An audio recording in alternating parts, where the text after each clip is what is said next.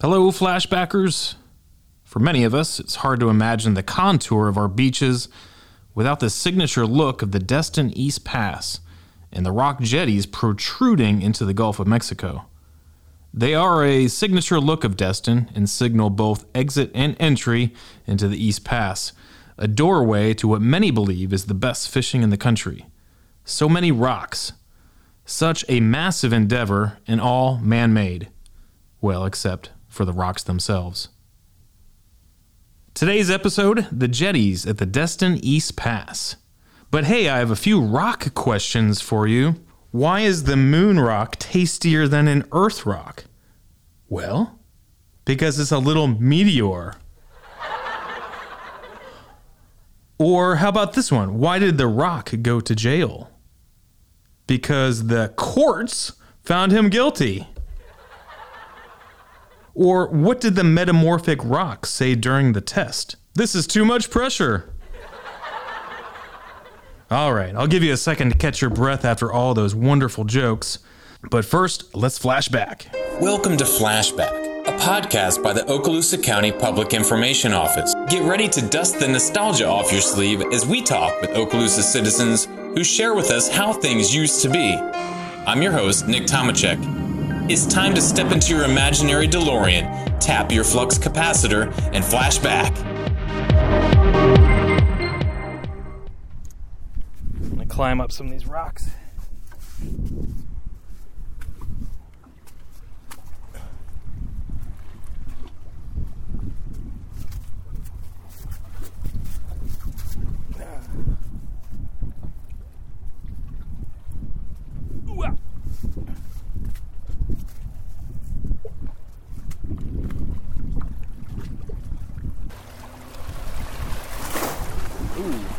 Water's getting up high here. Imagine a time when the jetties didn't exist. What would it look like? Will boats still be able to get out into the Gulf of Mexico?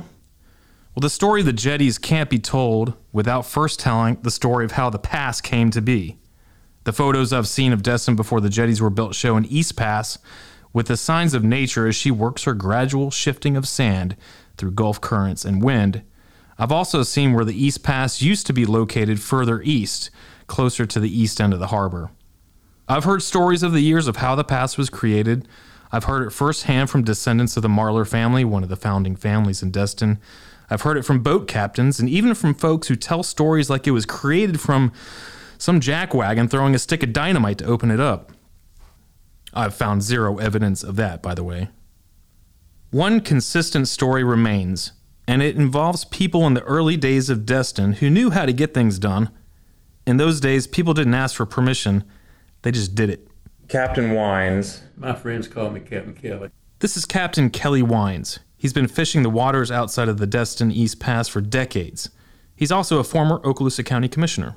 The story he tells of the East Pass coming to be is the most common one I hear. The East Pass, when it moved, it was in April of 1929. When you say moved, what do you mean by that? That was when O.T. Melvin and some of his cronies got out there in the spring of the year. It was in April. Captain Odom T. Melvin, O.T. Melvin, was a man who in 1910 walked 35 miles from the Panama City area to become a legend in Destin.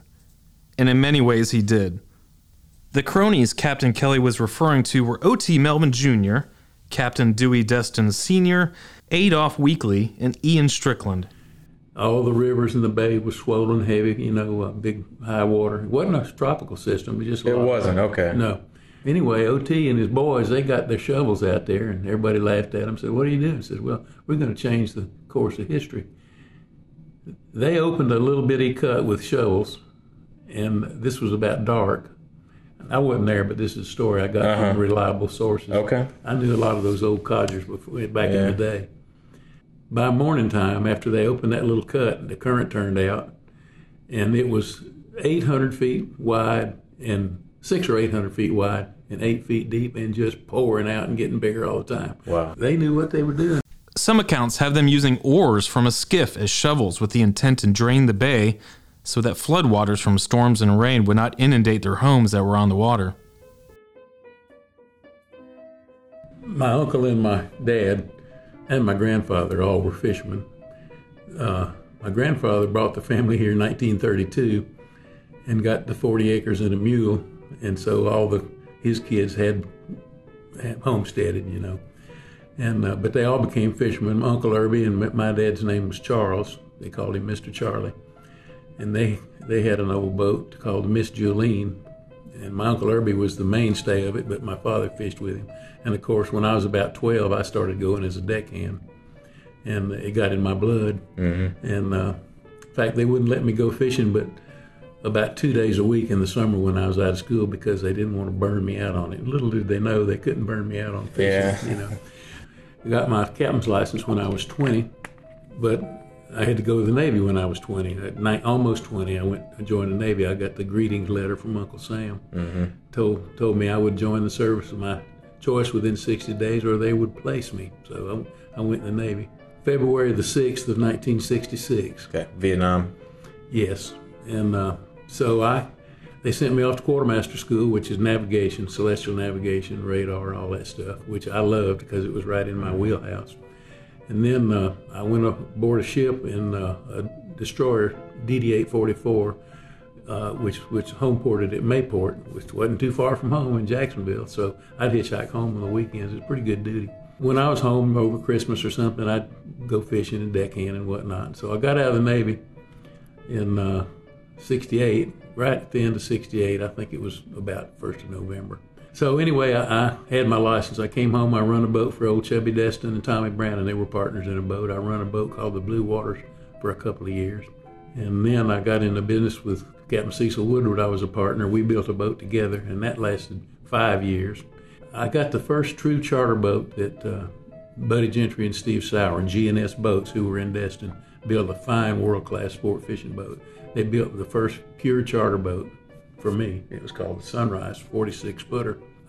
They built me 5 more boats after that over the years. I remember coming home from the Navy, this is just a rough guess. I can't be exactly positive of the dates, but when I came home, and lo and behold, there were jetties there. Yeah. And I thought, look at here. That was a big happening, you know. I found a story by the Destin Log written by Tina Harbuck, where she references a report by the U.S. Army Corps of Engineers that gives us the timeline of the jetties. According to the stories we know, about 1929 is when Destin's founding members, the cronies of O.T. Melvin, dug the current East Pass. And then according to the report, the East Pass was first dredged in 1931 to remove sand and make it safer to navigate. The pass was dredged a total of 22 times between April 1931 and December 1967, when the construction of the jetty started. Construction lasted more than a year and was completed in January 1969. A total of 61,000 tons of cover stone and core stone and 24,200 tons of blanket material was placed, at a total of $980,000. It did help some. I'm not an engineer, but I think they had a big weir there that was several hundred yards long to let the water spill over.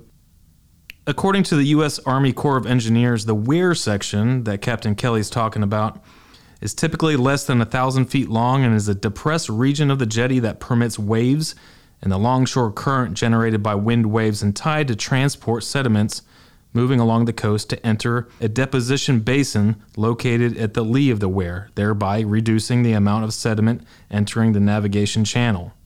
A weir was initially installed at the West Jetty. The purpose of the weir may have had unintended consequences, though. Swimmers at the nearby Officer Club reported encountering stronger currents in that area, and in March 1981, U.S. Coast Guard Machinery Technician 3rd Class Lonnie Jones responded with 2 other guardsmen to a mariner in distress, and they were in a lifeboat south of the East Pass in rough waters.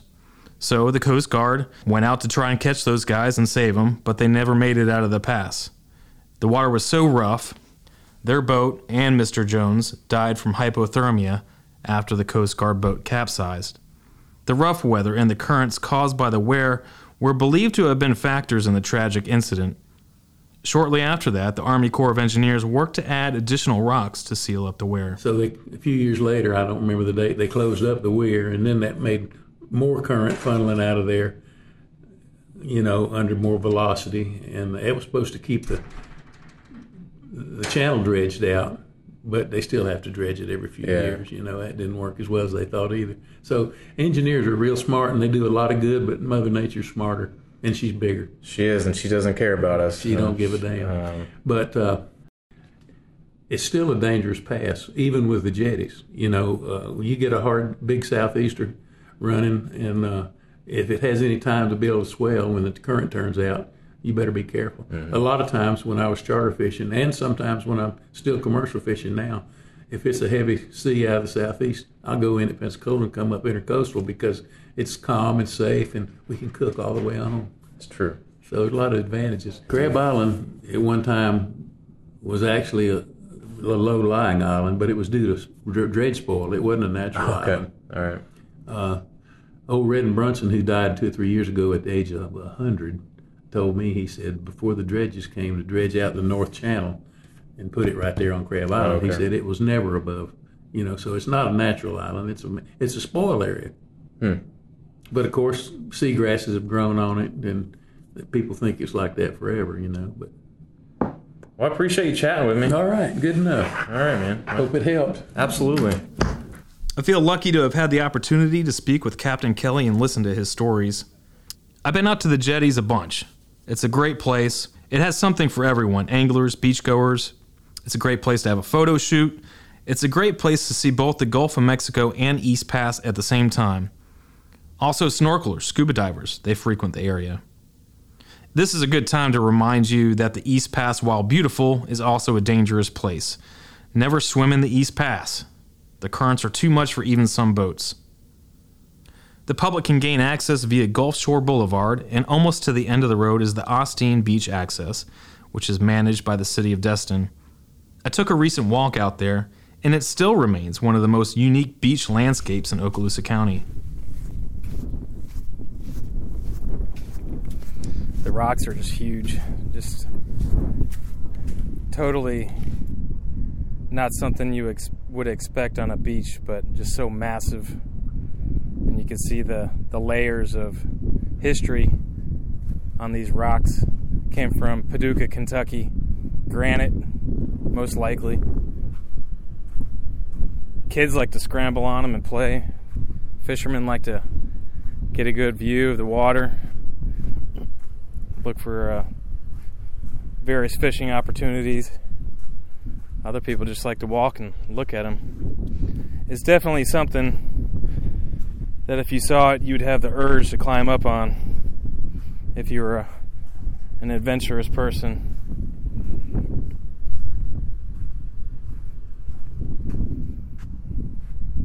It's still very peaceful at the same time. I wonder if O.T. Melvin and his cronies, as Captain Kelly calls them, ever thought of this kind of history when they set out with their shovels to create a new waterway. It's been nearly 100 years since the Destin Pass was opened. What the next 100 years holds for the past and the jetties is predictable. The rocks will be there long after we are gone, and the businesses that rely on the pass remaining open are sure to work to keep it that way. And that iconic brilliance that shines in the most vibrant colors of the Gulf of Mexico is sure to flow with the tides in and out of the gateway to Destin Fort Walton Beach. Our program was written and edited by me, Nick Tomachek. Our theme music is composed by Jason Shaw on Audionautics.com. Special thanks to Captain Kelly and all of the boat captains that call Destin home. Stay safe out there. Thanks for listening, and I'll see you around town.